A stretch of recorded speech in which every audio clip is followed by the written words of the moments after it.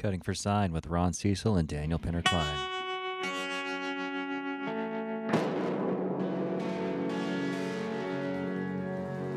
The bad white men call him the devil.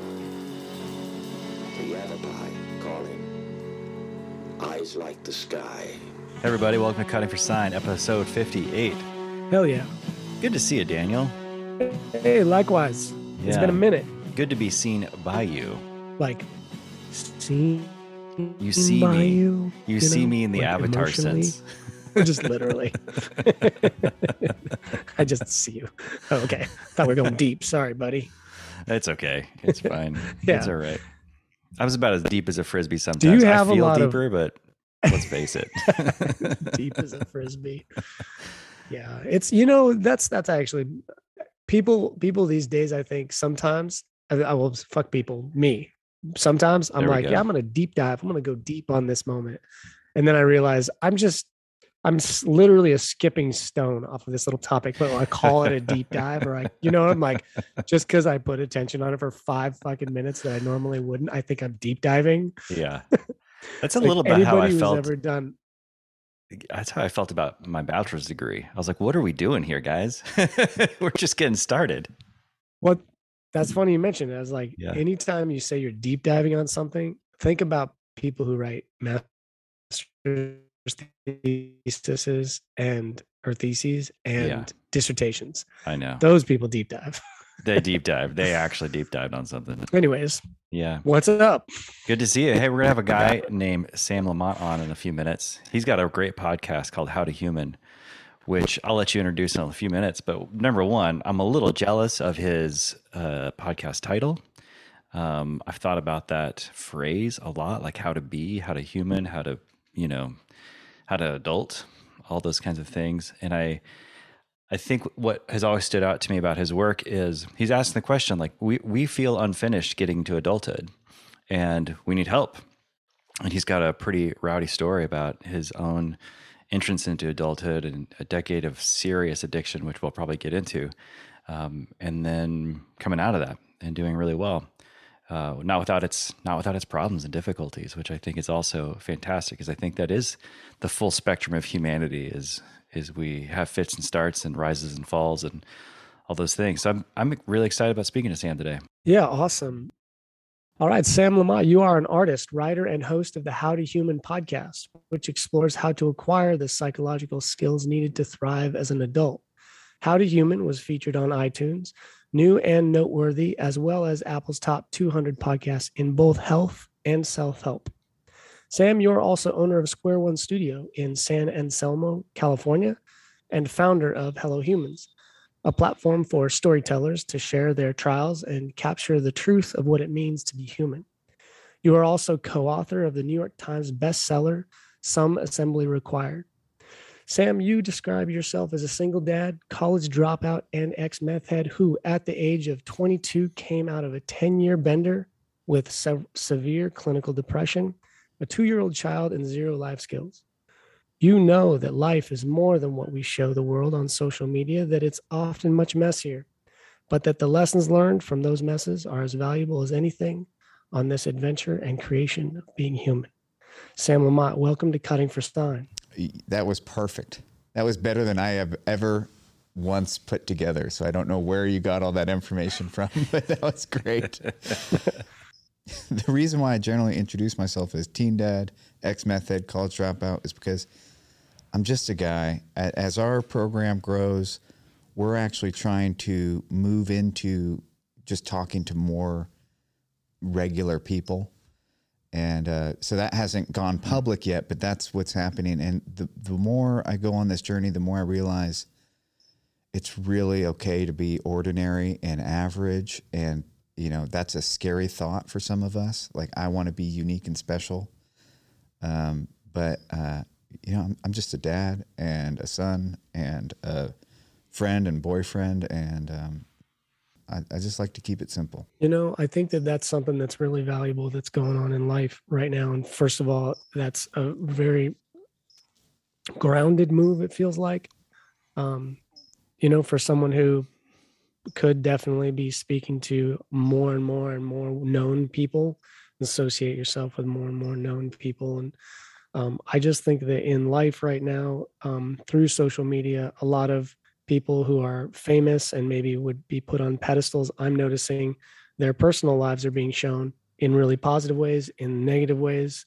But just the truth is coming out more about all people. And we're getting to know more regular people or unknown people are doing incredible things. And those are getting light, like through reels and things like that. And just social media in general. And then more known people are kind of getting level. There's this leveling, I feel like, that's happening right now where we're all just becoming human, and the pedestals are kind of, some are like degrading and some of them are being built a little bit. And there's just this nice, I don't mean to be too much of an optimist or positive about this, but that's one lens I see things through right now. And it's one thing that I've enjoyed about getting introduced to your content. I share your optimism. And there's still the bias of anytime somebody pulls out a phone, they're already ready for it. So I'd go even a step. What do you mean by that? By the time you go to film something for Instagram, you've already prepared. You're somewhat aware of how you're gonna look, and sure. What's funny is that you mentioned you could just keep booking bigger and bigger guests. That was the plan, guys, and we tried it and we did it, and I found myself more interested with the people I was talking at the bus stop than the guests that we were having on the show. And there's nothing against any of the guests that we aired. I'll let you guys know, we haven't aired a bunch of episodes. There was various problems we found, kind of inconsistencies with their integrity or their message didn't match their life. And so we made the call not to promote that episode. And it's tricky because you want to have people that know how to talk about themselves and know how to talk about their lives. But for me, life's just hard. I think it's actually hard for everyone, but existing is pretty exhausting at times for me. Yeah. And I'm not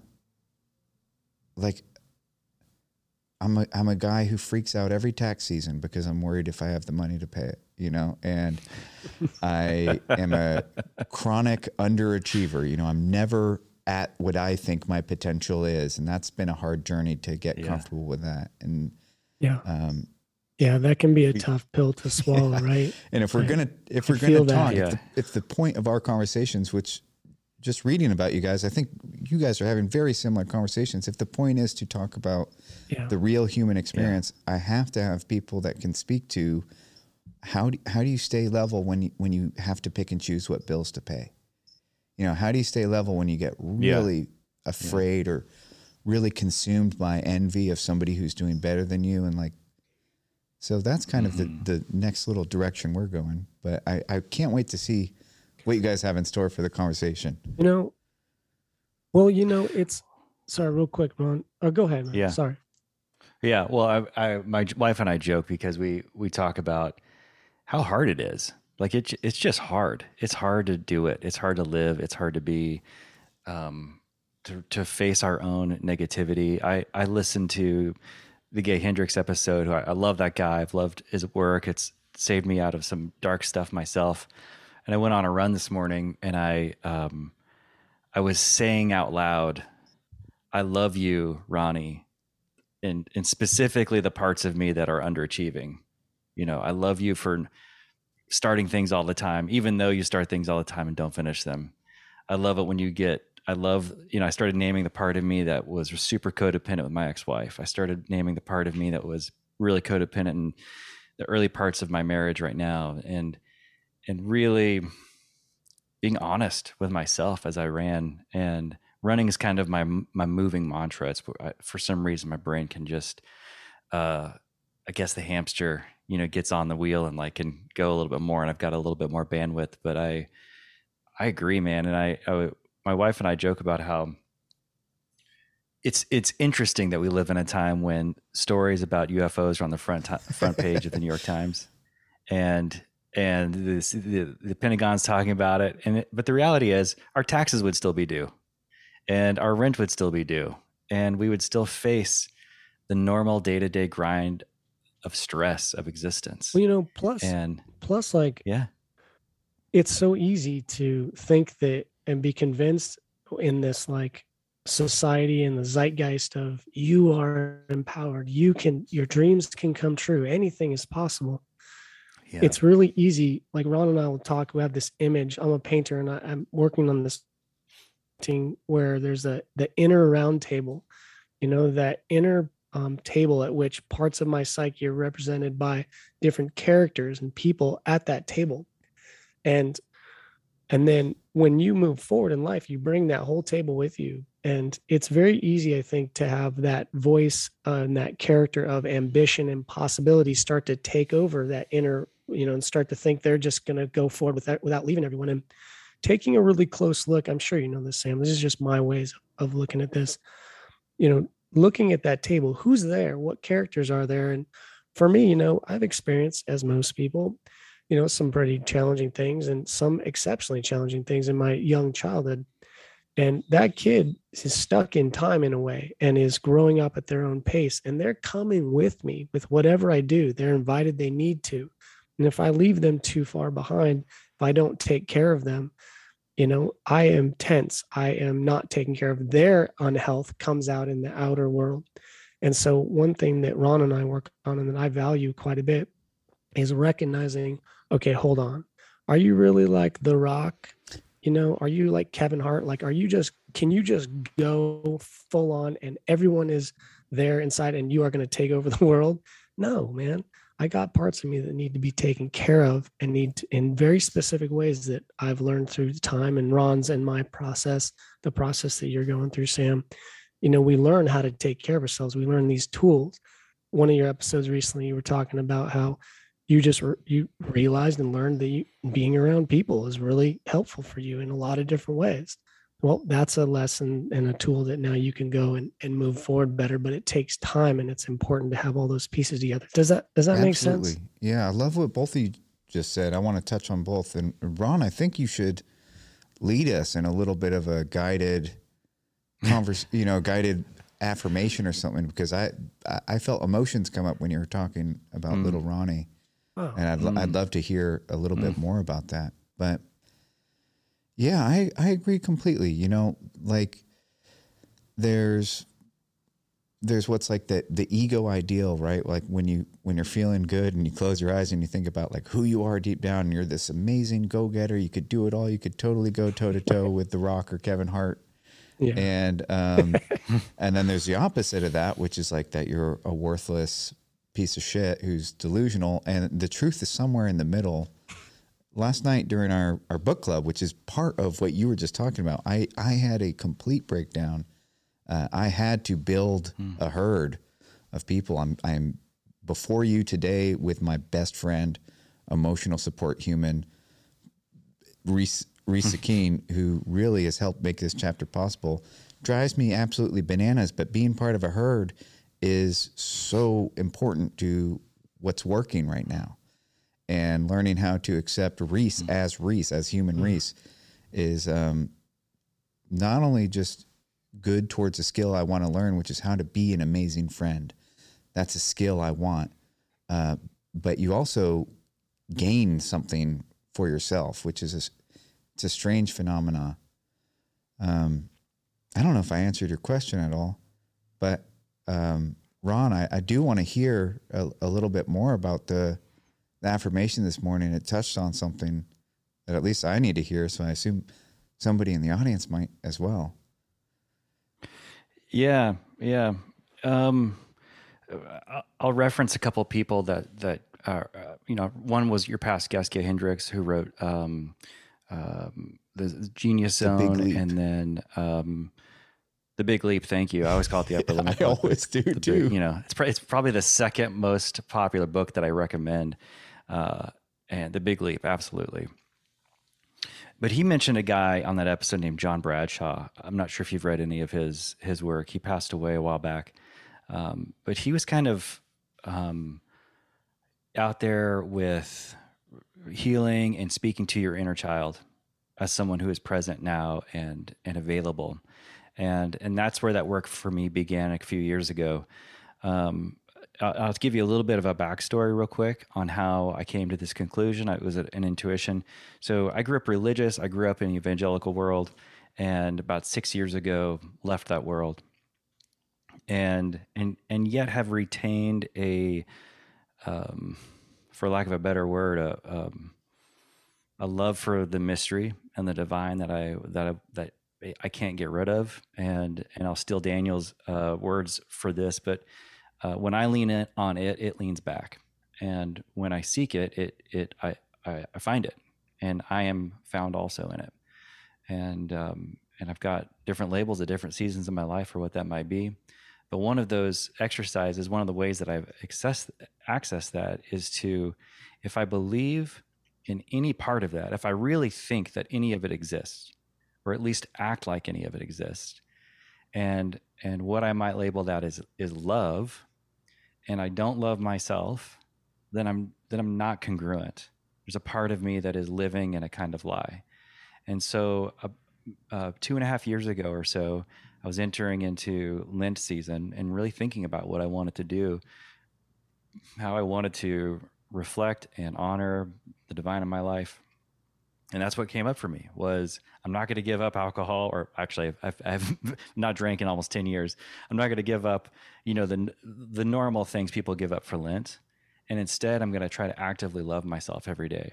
I'm going to make room every single day to engage in a physical act of love for myself.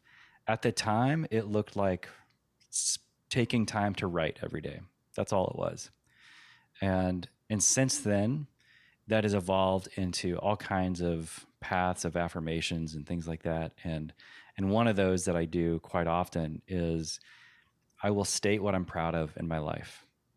I will state what I love about myself.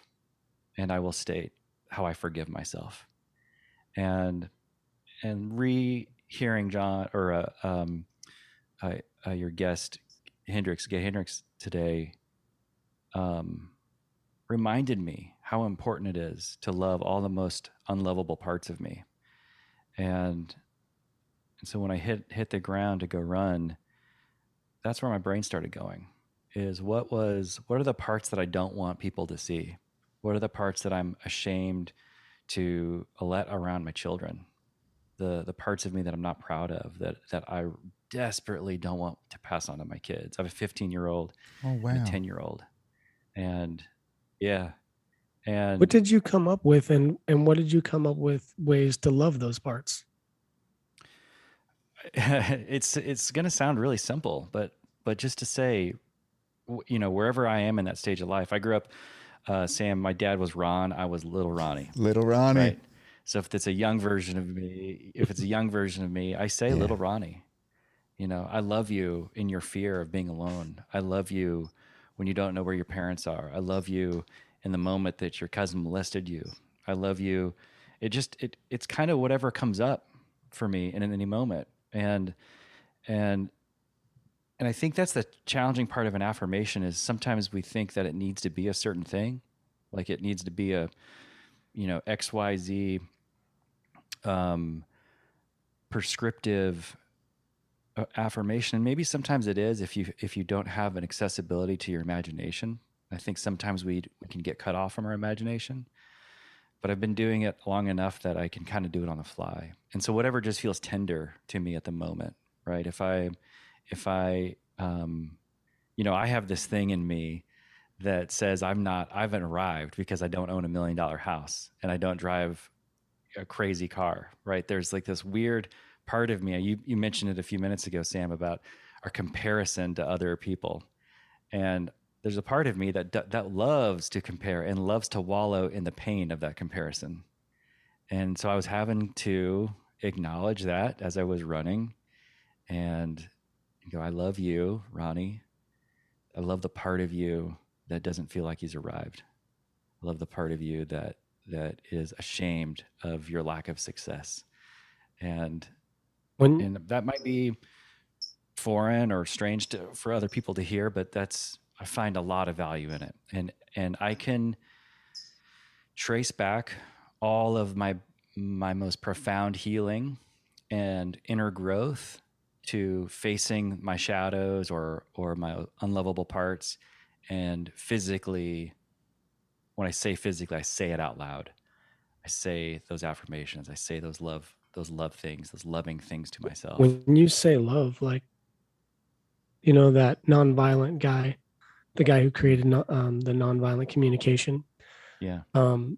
he talks about it's really important to be specific, right? And he will challenge people when they're making requests of each other in couples to be specific. And so there's a specific action. When you say love, not that there's anything wrong with that word, but that also feels vague.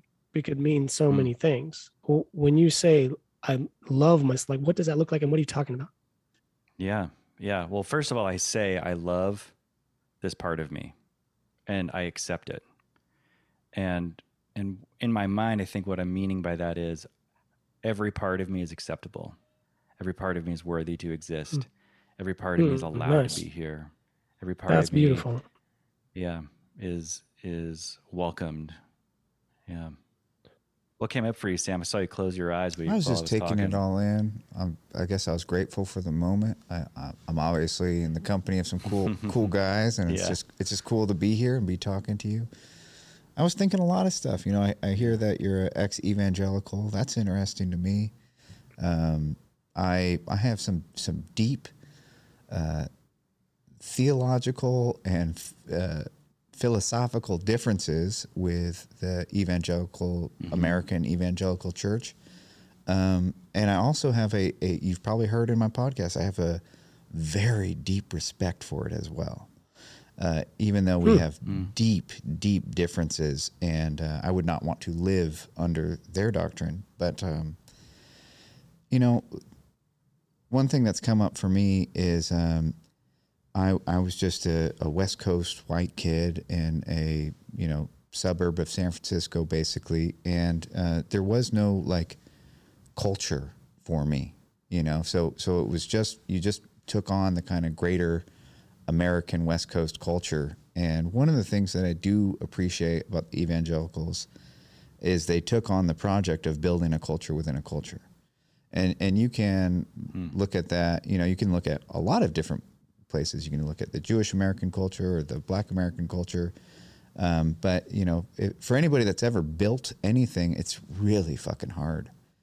And that's why when people criticize, I listen to it and I'm kind of like, okay, let's see if it's a good criticism. But when people are actively trying to build something, whether it be a new community or a new culture, I'm kind of like, okay, like I've tried to build things. I know how hard it is. So I have some, you know, I know a lot of evangelical refugees. I know a lot of people damaged by the evangelical church. I also look at some of their goals, let's say, like to not give children the, you know, not surrender them to the broader culture, but to say, hey, we have a thing, and this is what it means to be this thing, and to try and build something. Just from an undertaking perspective, I have appreciation for it. I hear some stories about the young people's dances and the, you know, the cool Christian rock and roll concerts. Now, if you're not, you know, if you're not in that culture, you might look at it and say that's really dorky. But I still admire the task at hand. Like, I was talking to somebody about BYU the other day. Do you guys know what that is? Yeah, that it's is it Mormon? Yeah. Is it a Mormon university? Okay. Yeah. Now, a lot of people might look at BYU kids and think, what a bunch of dorks. But I think of, you know, for the people that decided, hey, we don't want to send our kids to the American college experience. There seems to be some sickness there, which I happen to agree with. Let's try to make a fun, safe Christian, you know, space for them to get to party and dance and be part of the NCAA and this, go to a great business school, let's say, while trying to teach them our traditions. Yeah, there might be a lot of disagreements I have with the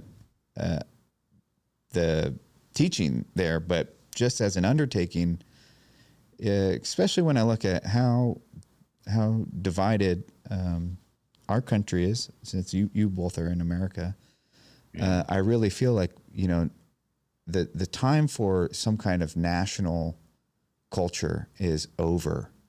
And it's really about getting into your hometown, getting into your local roots, and building a culture within a culture. And, for me, I had a great gig during COVID. I was teaching young boys and girls outdoor skills. That's one of the things I ended up with is I'm good with survival techniques. And so those are the heroes in my book. And that's my prescription. And that's my own prescription. How do I get deeper into my community? How do I play a bigger part? What do we do with the homeless residents of my hometown? How do I enter that conversation and try and find a good balance? And that's so, yes, on one side, like I'm sure there's a lot of evangelicals that would think bad things should happen to me in the afterlife. Or if they don't think it should happen to me, they might think that's what's going to happen. And, I'm just going to, I just don't take that so personally. I'm just kind of like, whatever's going on in your coconut isn't going to hurt my coconut. And, that's one of the, that's okay. Part of the, I was just going to finish it off. But the undertaking of saying, hey, this is what we want to take on. This is what we want to build. And then to seemingly have built something, and whether you think it's good or bad, just as somebody who does build things, I like taking on projects and building things. It's pretty easy to condemn. It's pretty hard to build. So I kind of look at the people making real stuff. And even if we have totally different prescriptions of how it should be done, if I think the evangelicals are doing it so wrong, I either should build something better or, or shut up, basically. Yeah. I'm going to ask you guys for some advice about my exit out of the evangelical world. And I got, before this started, I had to take about a 15-minute break and take a little nap. My wife and I went to Portugal last week, and I'm still kind of recovering from jet lag. So I wake up at 4 today, 3:30, and by 10 I was like, I need to slow the hell down. And while I was sitting there, I was laying down, and I had a memory come up of the last evangelical pastor that I had.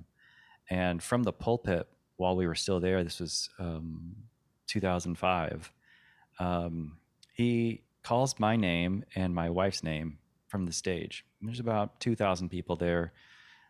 His podcast was syndicated. It went out to a lot of people, really well known. And from the pulpit, he goes, I had a dream last night that Ron and Morgan Cecil kidnapped me. And it was really scary. And just goes into detail about this dream. And we're sitting there, and kind of well known. We were leaders of that community. It was a big decision for us to be there and stay there, and we had been feeling like it was time for us to leave, not just that community, but all of it. And that was kind of the nail in the coffin for us. And yet I find myself every once in a while feeling kind of irritated that he said that, and kind of course. And so you're confused by that? I'm irritated hearing about it. So here's my ask for you guys. Should I call him up and ask him to apologize? Whoa. That's not what I expected you to say. What do you think, Sam? Are you up for it? I think I am. It scared me, and I thought maybe that's why I need to do it. With no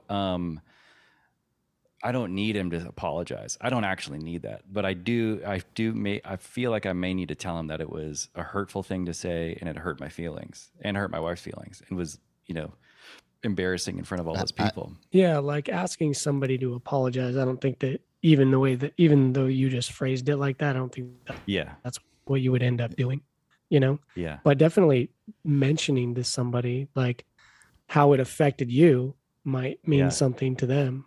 And also you might find out what it means to them.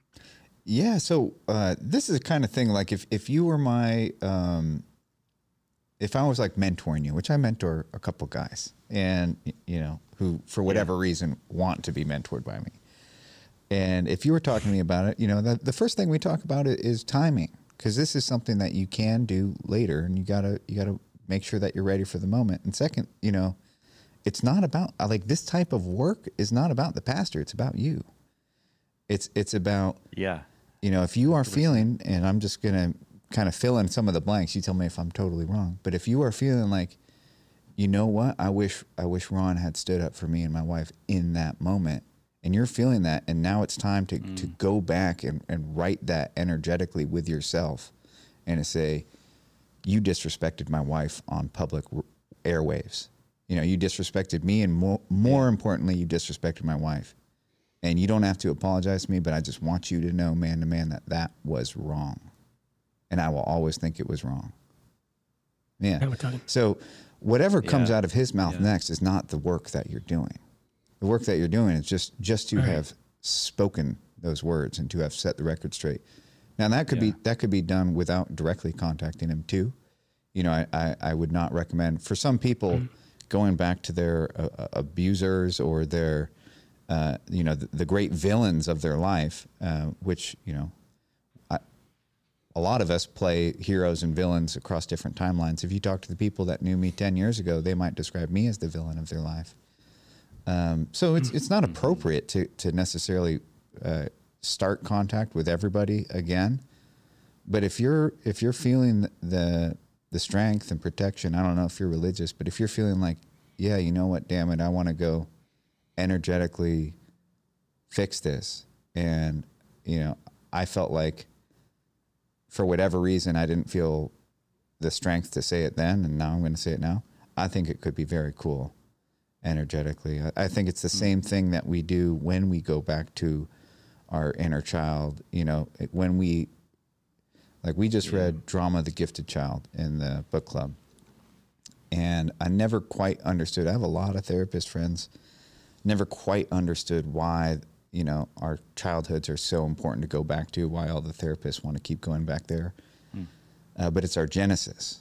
And so I think if you go back to the genesis of something that's uncomfortable, and try and, when I do that kind of work now, there's so much shit I let slide as a little boy, but also as a young man. Like I let people fuck with me deeply. And that Sam at that time didn't have the tools, didn't have the strength to even rebut what was happening to me. But when I do that work now, I do. And Mark Wolin, a really good friend of mine now, I go to his house sometimes up in Shasta. And when he lived here, we used to go on hikes all the time. He was the one that put those words in my mouth when we were doing some work together, which I think we did some on the podcast. But he just had me keep holding that space inside me and just going, "You're safe now." Like that shy, scared little kid grew up to be a pretty strong, pretty confident, pretty courageous guy. I'm still afraid, but I do it anyway these days. I do those things anyway. And people will continue to fuck with me, but people will not continue to fuck with me in the ways that I have looked at, analyzed, and decided nobody gets to fuck with me that way again. So yeah, that'd be cool. That's well said. Do you feel like you should record it? You're much better at setting boundaries now? Yeah, sometimes I go overboard with boundaries. It's a real dance. If you sometimes if you take the prescription whole cloth, you'll end up with no friends, right? Because it turns out that your boundaries were just being an asshole. But I try to, when I'm doing it right, let's just say, I try to honor some deep version, some deep part of myself that maybe at some point got dishonored or I let get dishonored. Most of the pain and suffering in my life was actually caused by me, which is not the case for everybody, but it's a strange predicament to be in when you cause most of the wreckage in your life. Right. But that's just what's true for me. And, it's a delicate balance. I've been saying lately, I'm on track to being a know-nothing. Like the more I'm learning And the more I've gathered in this lifetime, the less things I can confidently say I know. So it's really just a dance for me of just really trying to pay attention to what it feels like when I'm in a good vein, when I'm on the right track, and almost navigating by feel. You know, it's like, I don't know what my path is or what it looks like, but I know what it feels like to be on it. That's the spirit of the name of this podcast. Is tell me about it. What is cutting the sign? When you're cutting, cutting for sign is an old, archaic hunting and tracking term that means to pursue the thing that cutting you're for sign. And cutting for sign is finding the footprints and the the films that we see where a master tracker will see just the bent blade of grass or the broken twig or the drop of blood, and they know they're on their path. And they're just going from, language you and I might use as our next right step to our next right step, our next right step. Cutting for sign is for me in this process, like I'm listening for my next step as I'm hearing you speak, as you're sharing your experience to me. And in the conversations that Daniel and I have, not only here, but day to day, we're practicing this in our conversations and in our friendship. We've been friends for over a decade. In the last 2 years, it's gotten to be really, really good because we're asking deeper questions and we're really, really looking. And knowing that we're on the path can change in a moment, right? Like sometimes you find the clue and you find yourself in the clearing proverbially. And then the next thing you know, you can't find the next step, but you know that you're in process to get there. You know that it's still part of the process. We were joking about how sometimes we can be in that zone of like, it feels like everything's flowing, and 90 seconds later, the phone conversation doesn't go correctly. The Wi-Fi breaks, something goes wrong, and it feels like complete disaster. And I probably some childhood stuff, but my nervous system like can't handle that very well, and it just redlines immediately, and I feel like I'm completely lost, even though a minute and a half prior to that it was like everything is perfect and everything is fine. And there's something nice about that too, though, because you and I have noticed a lot that our psyche and our emotional state of being responds to what we're doing. That's part of like individuation, your inner world and your outer world becoming connected is okay. It can be a little frustrating that you can feel on the path one moment and then off, or maybe even experiencing some level of anxiety or depression, really quickly. But what you and I have noticed is that is responding to our actions, generally. And we can do the right thing, keep ourselves fed, keep the right people close to us, keep the right people away from us, do a habit that we maybe were neglecting, and our emotional state will respond. You know what I mean? You've noticed that? You talking to me or Sam? You. Yeah, absolutely. Absolutely. There's a handful of things I know if I can return to, like you said, like boundaries, taking supremely good care of the basics, getting good sleep, processing my thoughts, those kinds of affirmative exercises. Writing is like my outlet where for some reason the psychic pressure valve gets tripped in the best way possible.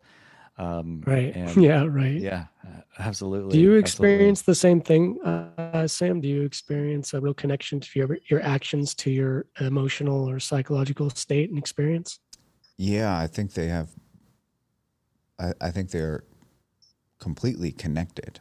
I was looking for the right words. I didn't find it, but that's how I will clunkily say it. I heard something early on when I first got sober that you can't think yourself out of bad thinking. You have to act yourself out of bad thinking. Okay. And I was talking to somebody the other day who was really struggling getting sober, just kind of, in limbo, has one foot in one door and one foot in the other. Terrible place to be. You should either be a junkie or get sober. You should not do the in-between grounds. I will just say that. But I kept just saying, like, look, this is your next move. Like, this is it. You got to do this thing. And she said, you say it like it's like you say it like it's easy and it's that simple, and it's not. And my response was, well, it is simple, but it's not easy. And that's the way I think most of the great lessons I've learned in life is they're simple. The prescription is simple, but it's not easy. Yeah. And the things that help me the most are free. They take not a lot of time. They take 30 minutes to do, to pray, to meditate, to try and connect with myself, to try and remind myself that this is the journey of Sam. Like, I'm the character of my own story, and I got to make some decisions based off of that and learn how to experience that. Like, I'm experiencing a Sam experience right now. And not every Sam experience is going to be good, but every experience I have is a Sam experience. And I believe I have 30,000 days if I don't do anything drastic, to learn how to experience that and to learn how to be Sam. So yeah, I think the best things I've ever learned are very simple, and they're also not easy. Something I've noticed just in just a peripheral intuition, not intuition, but just like barely in the field of vision with you and your work, but it's come up several times, is you seem to have a little bit of separation that allows you to observe yourself. And even though you're in it, you're also out of just a little distance, and you can refer to yourself as Sam having this experience. I don't know if that's something that you do experience or that you've created, but it's something that I'm observing. And when I observe it when I can create that in myself, the edge is taken off of the challenges of life. And there's just a little space that you can get in there and have some room to not be overwhelmed.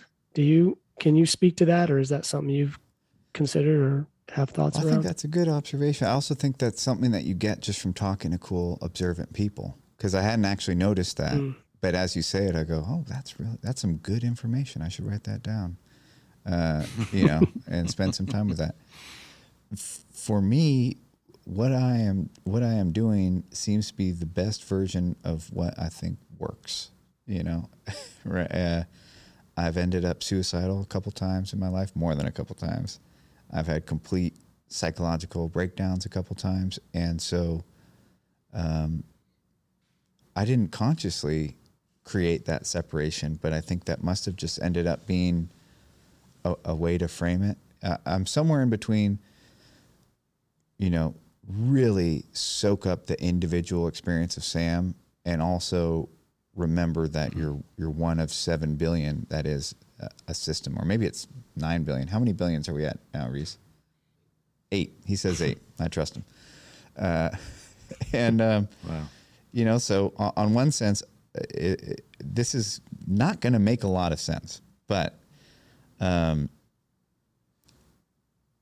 try and really enjoy and be in the individual experience, my experience, not the world's experience, and also to be a part of the world of humans is the goal. That is the challenge. And people struggle with it. You see people really worried about what the person to their left is doing, and what the person to their left is doing might affect them. But, that's the deal of being one of, here we go, 7.753 billion strange naked apes on the planet, and we don't have a overlord yet. So, no one's there to really corral us. We're all experiencing this together. That we know of. Yes. I have questions. Yeah. Sam,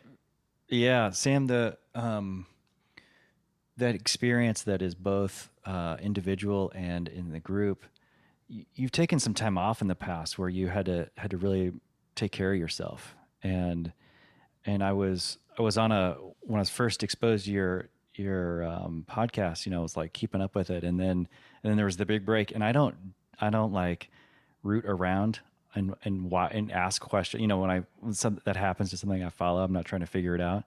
And so I wasn't aware that you kind of needed that break for yourself. You want to talk about that a little bit? Which one?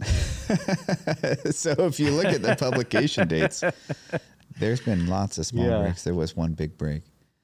I was referring to the big break, and I got to say, Sam, I mean, first of all, I actually found it really refreshing. We might have to.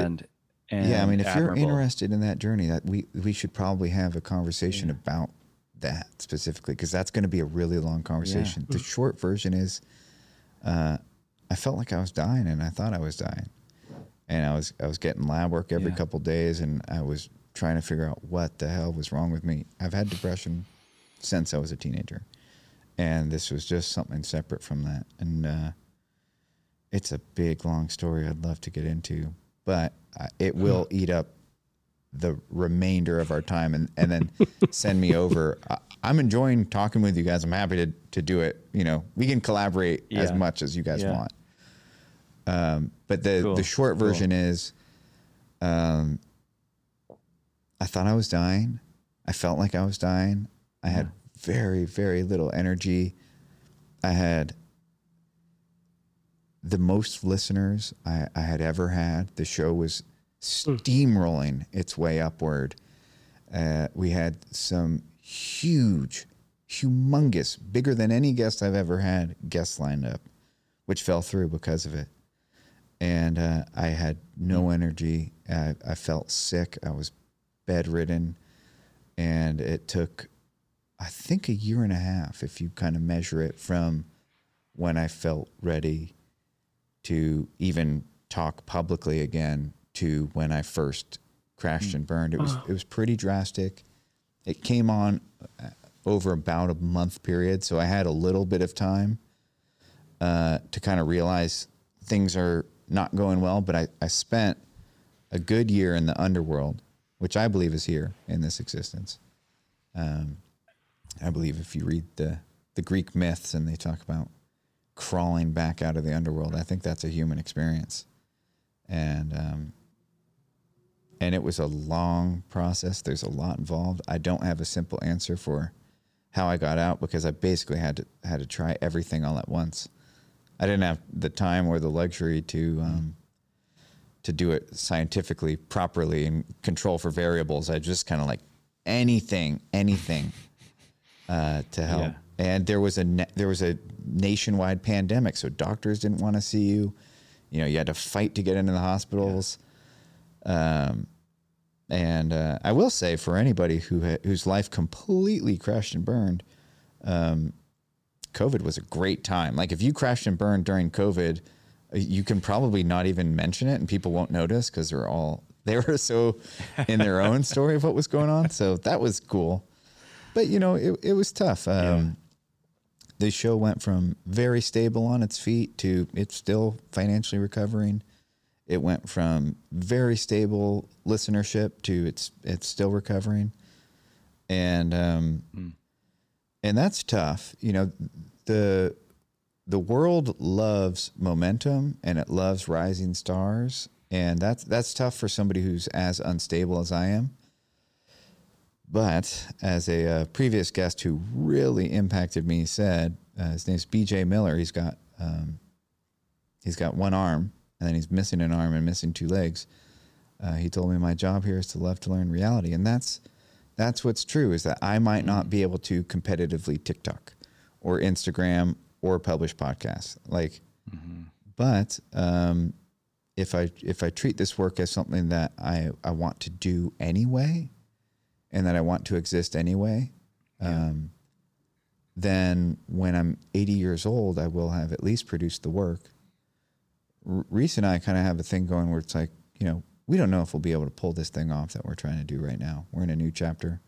We're building a new business together. Reese gave up some cool opportunities to be here.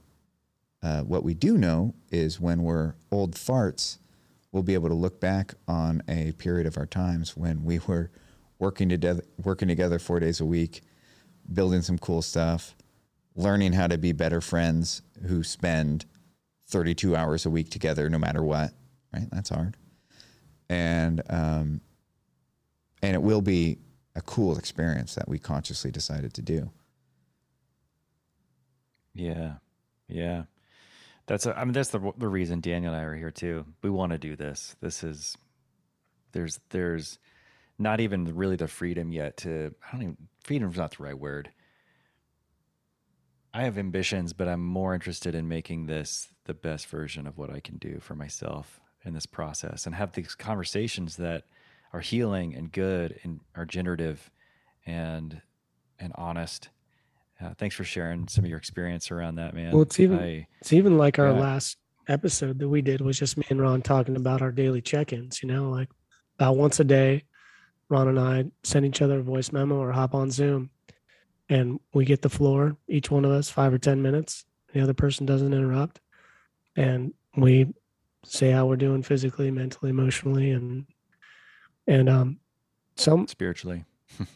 And just doing that is just, there's a continuity. There's a thread of continuity that the other person sees, and they can reference back over time, and and they know you in a different way. And it sounds like you have that with Reese, and or I don't know, but maybe you have that in your life or not, and it's been invaluable. Yeah, it's a cool process.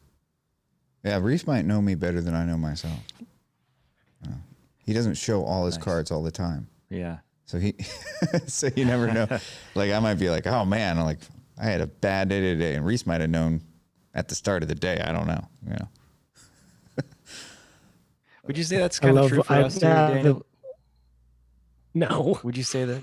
No, you wouldn't say it, because I feel like sometimes you and I will see each other's blind spots. Oh, I'm sorry. No, I was saying no to me and Ron are just like egregiously open with everything that's going on, and I've gotten the similar sense with you. I wouldn't say it's egregious, but I always have a real fondness for people who can play things close to the vest, because it's just not who I am. And whenever I do that, I have this like profound self-respect for myself.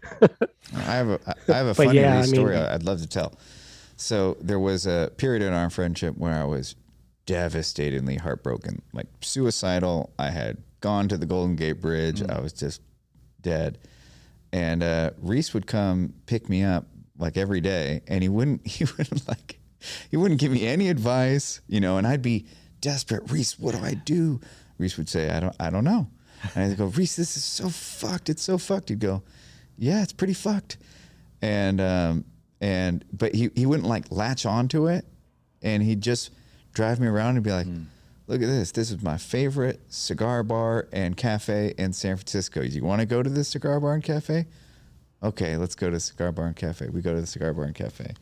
And then you go, look at that's Coit Tower. Do you know how Coit Tower came to be? I don't know. Okay, tell me. And he'd just tell me the story of Coit Tower. And then, he'd tell me about weird things unrelated to my pain. And then each time he picked me up in his car, we'd just end up quietly sitting together, and I'd just be sighing, like loud, guttural sighs, like, and he wouldn't say, what's wrong? He just sat there. And that's how we got through that chapter. And so, yeah, Reese has got his own method. He's sneaky about it, but it's not the direct approach. It's just not, right. But that approach affirms your experience, and it also doesn't energize it in a negative way, but it doesn't shut it down. Maybe it feels like that because maybe sometimes you're not getting the confirmation and being seen that that's happening, but it also feels somewhat observational and just present. I had a person I was spending time with recently, and they would just be quiet a lot around me. And I was felt like I had to fill that silence a lot. But then I know I don't want to do that or be that way. So I started to not.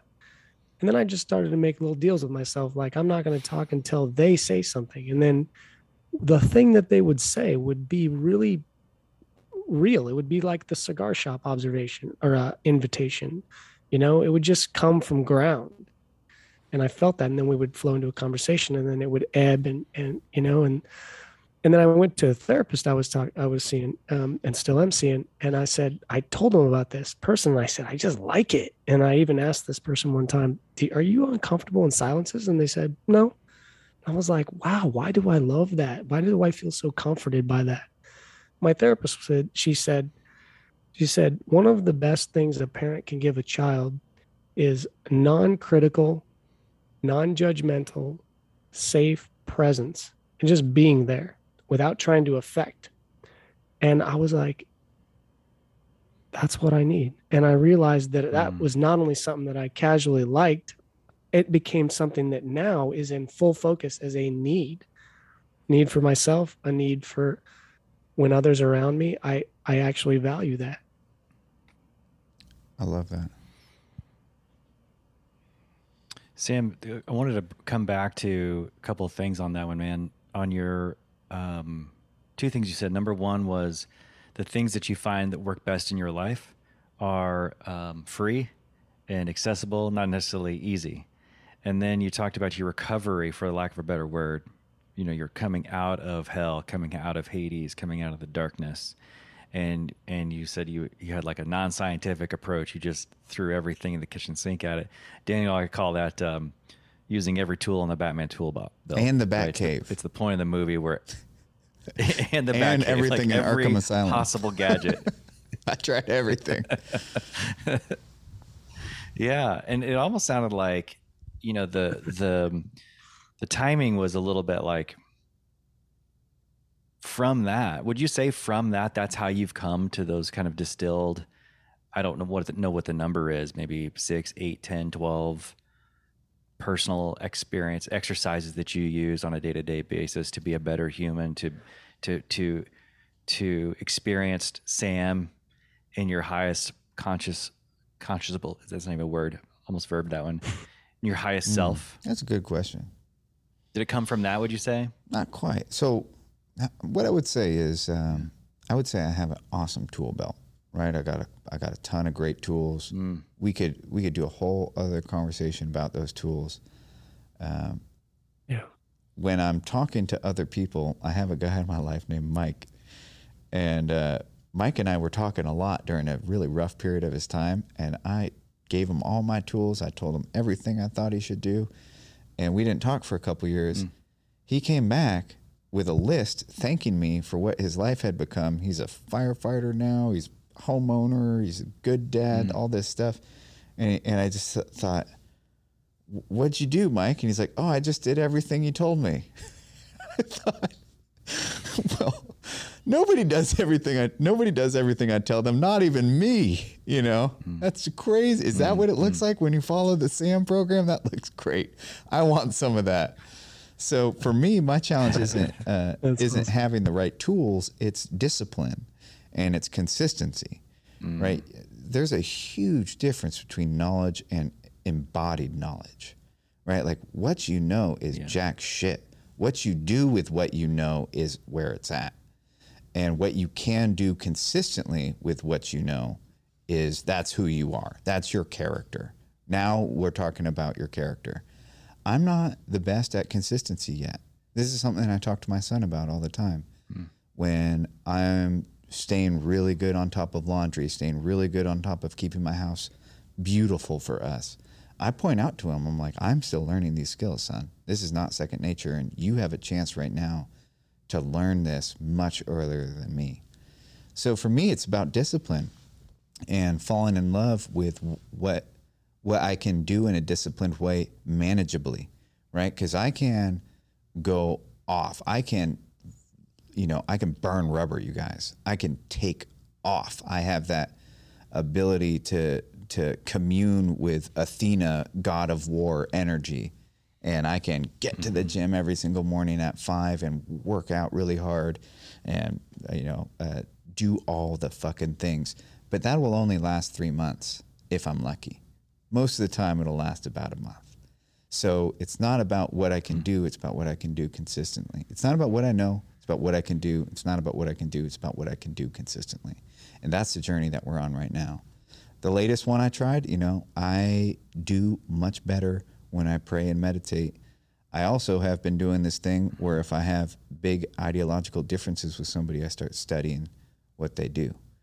And it's a softening approach. You know, if I'm angry at the liberals, I'll listen to brilliant liberals. If I'm angry at the conservatives, I'll listen to brilliant conservatives. If I notice I grew up during the 9/11 aftermath, I watched those buildings come down as a young man, and I might be a little bit Islamophobic.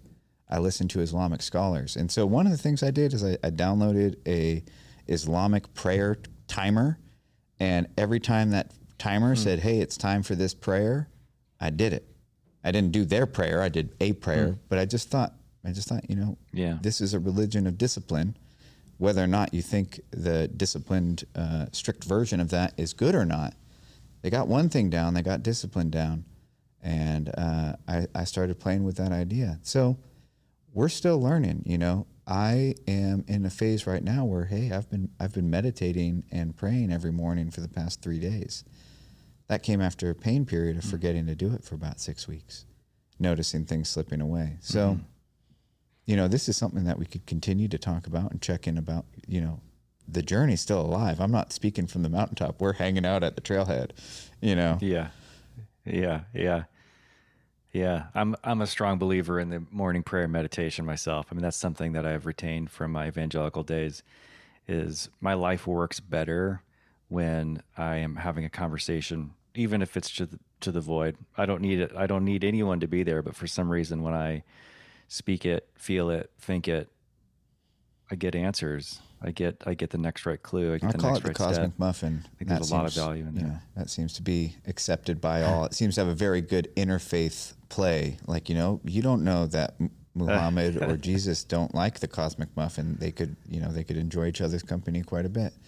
There could be some interfaith stuff going on there. But yeah, no, I agree completely. I was an atheist for 4 years who started praying to nothing. It was very simple. It was just, if it's out of my control, if it's literally out of my control and I'm worried about it, I give it to blank. And I don't know what it is, but the process of prayer is to create some kind of sacred space. We're creatures that can make meaning, right? When we're little kids, we can make stuffed animals meaningful. Yeah. So we can basically make matter. We can make things matter. And to create a sacred space, this is square one. We call this a sacred space. If you're at square one, you're on sacred ground. That's what we say around here. But to create a sacred space to say, hey, here's all the shit I can't control. Here's all this stuff out of my control. Right now, I am surrendering it. Whether that's to a personal God, like one of the Abrahamic religions, like Christianity or Islam, or whether that's to a more abstract God or some kind of, you know, loose spirituality, I think it's just a really great practice, and it's really good to make things matter and to have something sacred and holy, be able to create holy or sacred sites in your life, and to be able to, I think it was Confucius who said, do everything as if it's a religious ritual. Like, make everything that important. I don't do that, but I do that for 20 minutes in the morning at least, and that seems to work pretty good. Well, your level of presence, even just body language wise here, you know, is noticeable, you know, and so it really means a lot to us. We were actually speaking, this is called cutting for sign, which is a tracking hunting metaphor or state phrase. And so we've structured our podcast is, before we do about 5 minutes, we call the draw, like pulling back the draw. We just take aim at what we intend in this conversation. And then we do the cutting for sign. And then when you leave, we could do something called the field dressing, which we take what we, you know, found, and let's make some meaning out of it. You know, let's at least start that process. Do you guys bow hunt? Ron does. Do you both shoot archery? I shoot just a little bit, but Ron is like 100 times more than I do. We should hang out sometime. I got a bow. I'm pretty good. Oh, well, let's go shoot, man. Yeah, let's go shoot. We can meet in Chico, right? Is that kind of in the middle? 100%. I'll drive my bow up. That sounds great. I'm coming down there to finish a book, so maybe we can hang out and shoot some bows. Let me know. Smoke cigars. Well, Ron also has a huge strong feelings and very romantic feelings and relationship with San Francisco. I'm sure he would love to cruise Well, there. yeah, if you guys want to Love that do some place. kind of online course or something like that, come film it here. We'll capture it right. We'll make something that you guys can be really proud of. And if there's any collaborations, stay connected. Staying connected to other creators saves my life, you Yeah. guys. And sometimes it's very hard for me to create just on my own. So just getting to be a participant in what you guys are up to is very cool. I like your guys' energy. Now I'm curious to hear the field dressing. So when it's out, please let me know. Got it, man. Hey, before you jump off, Sam, thanks for all that. Thanks, man. I'm just pleased as punch that you're here and your presence and all that stuff.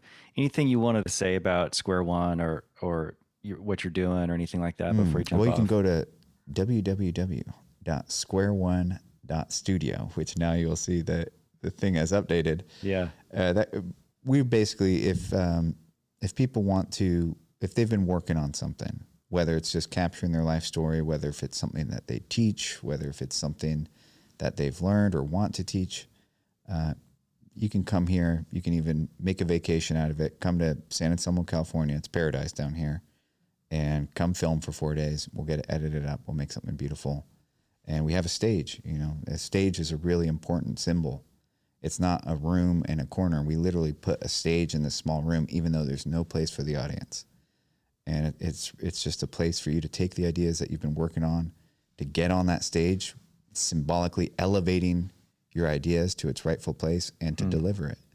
And I think Beautiful. for my purposes, you know, when I started my show, there was only one requirement: it had to sound really good.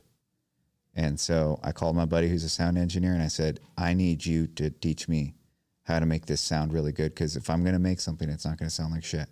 It might be shit, but it's not going to sound like shit. And it's the same, you know. It breaks my heart, some of the beautiful things I've seen filmed on a cell phone that looks like a potato and sounds like a potato. And so I think it's just trying to give people an opportunity, access to really great equipment, and just to really take their, you know, really treat their work as the sacred thing that it is. Yeah. Solid, man. Appreciate that, Sam. Recurve, longbow, compound bow. man. What do you shoot? I All the wish above? I wish I was disciplined enough for a recurve or a longbow, but no. I love the compound. I love how easy it was to dial in and learn, and I think it's a great meditation. I don't know if it's a guy thing or a human thing, but what I did notice is in the mornings when I shot, just for practice, the second you pull back that string, the second your eye starts looking at the reticle, starts looking at the target, everything else disappears because it has to. And so that, Dude, we could probably do a whole episode just on archery, the archer's paradox. I'd love to. Please invite me there's all back. kinds I of- want to come back. Can I be a regular? You know, Okay. We'll do. Ron had recently had his prized bow. He basically made the shot of his life. He called me up one day, couple weeks ago, or a couple months ago, whatever. And he was like, uphill, had to go through a bush, you know, and then hit a like uncleared target. It was during a competition, or at least on the course of a competition. So makes the shot of his life. And then in my memory, it's like basically the next day his whole setup got stolen out of his car. And he, you know, I've seen him start to dial this thing in, and he's a very, very good shot as I understand it. And then he had this little synchronicity happen where he went out to the archery range. He was walking around, and correct me if I'm wrong, but someone lent him their recurve, and he was like, fucking recurve. Like, it's just not his mind. You know, his mind is like, let me geek out on all the little itty bitty little things I can control. And then you got this thing where and he said, I don't know where it's fucking going every time, you know, I let it go. And, but then when it came time to replace his setup, he replaced it with a recurve. He got that into it that fast. Wow. And I really thought, Ron, that was a metaphor and a symbol in your life, a little place where your life got dreamy and your inner world became your outer, because, you know, there's a lot you can't control in your life, and to sort of do the Luke Skywalker, let go of the, the little thing from your eye. And that's what's literally being done with a bow. And I think that the transition to a recurve in your life could potentially, my reading, could potentially be a meaningful metaphor for how you're living life. Well said, man. Appreciate that. We'll go have fun at 20-yard shots, and then you can impress us with the 80-yard shots. I live in downtown Portland. There's an archery range actually like just up the hill from here, and it's free and it's beautiful, and I've spent a tremendous amount of time up there. And even I live in a little apartment in this neighborhood, and may or may not have put some holes in my apartment walls here as well, because like you said, man, you get those reps in, you draw, and the world changes, and then you release, and then the world needs to change again. And I don't care what kind of bow it is or whatever, like they're kind of different things, but the same thing happens when the arrow is gone. You're never getting that arrow back. And sometimes it seems like a miracle when it goes down there. And it also is like a major dopamine button down there. Like every time it hits the target, there's like that release that is drug-like. So I can't wait to nerd out about that. Hey, Daniel, thanks for saying that, dude. Appreciate that. I'm excited about this next stage of learning to shoot instinctually and see how it goes. There's a competition coming up this summer. I'm going to see what we can do. Sam, thanks, man. Appreciate you. We'll let you go, and we'll keep talking. I think we're probably going to have a lot more fun together in the future. Any cool collaboration you guys have, it is great to be a part of something rather than just be a dude talking into a microphone alone. So let me know. Yeah. I'm open to a lot. You guys are cool guys. Field dressing, everybody. Sam Lamont. That guy's awesome. Fuck. He's a cool dude. Yeah. That actually went better than I thought it was going to go. And I thought it was going to go really well. Like there's something about his, I read this little, or not read, I listened to one of his like 8-minute episodes on this podcast. He just calls it a life update. He does one every, I don't know, year. Yeah. And he was like, hey, I'm creating this studio and come down, anyone come down and use it. And I was like, am I hearing this right? What a great idea. If you build it, they will come, and then just invite them. Yeah. I think one of the qualities that Sam brought is a quality that only comes from going through hell and going through your own inner darkness. And I heard him say that before on the podcast, of saying hell is real. The underworld that Greek mythology references is real. For sure. And we're in it, or we can be in it. We can be. And I think that's what integration is about, is recognizing it and then deciding to find the value in that experience. Because one could turn and say, that fucking sucked, and they would be right. But then there's a path that could lead to perpetual self-pity. There's a path that could lead to being stuck and repeating, continually getting back into those hellish landscapes. Or there's a path, and some of us are fortunate enough to have a Reese in our life who just listens to us give the guttural sighs and then gently go, yeah, you know how Coit Tower started? And then him using every, I loved how he's like, not only every tool in the tool belt, every tool in the Batcave and every tool in Arkham Asylum. Like, he got it, man. I mean, that's what it's got to be. I really am kind of taken aback by what he's doing in the world. It's like this sense of dropping out of the race and settling back into his values. And that's a good way. I just keep thinking of this scene in the show Friends. I was not a Friends person. I was more of a Seinfeld person during those years. But there's this one scene where Phoebe,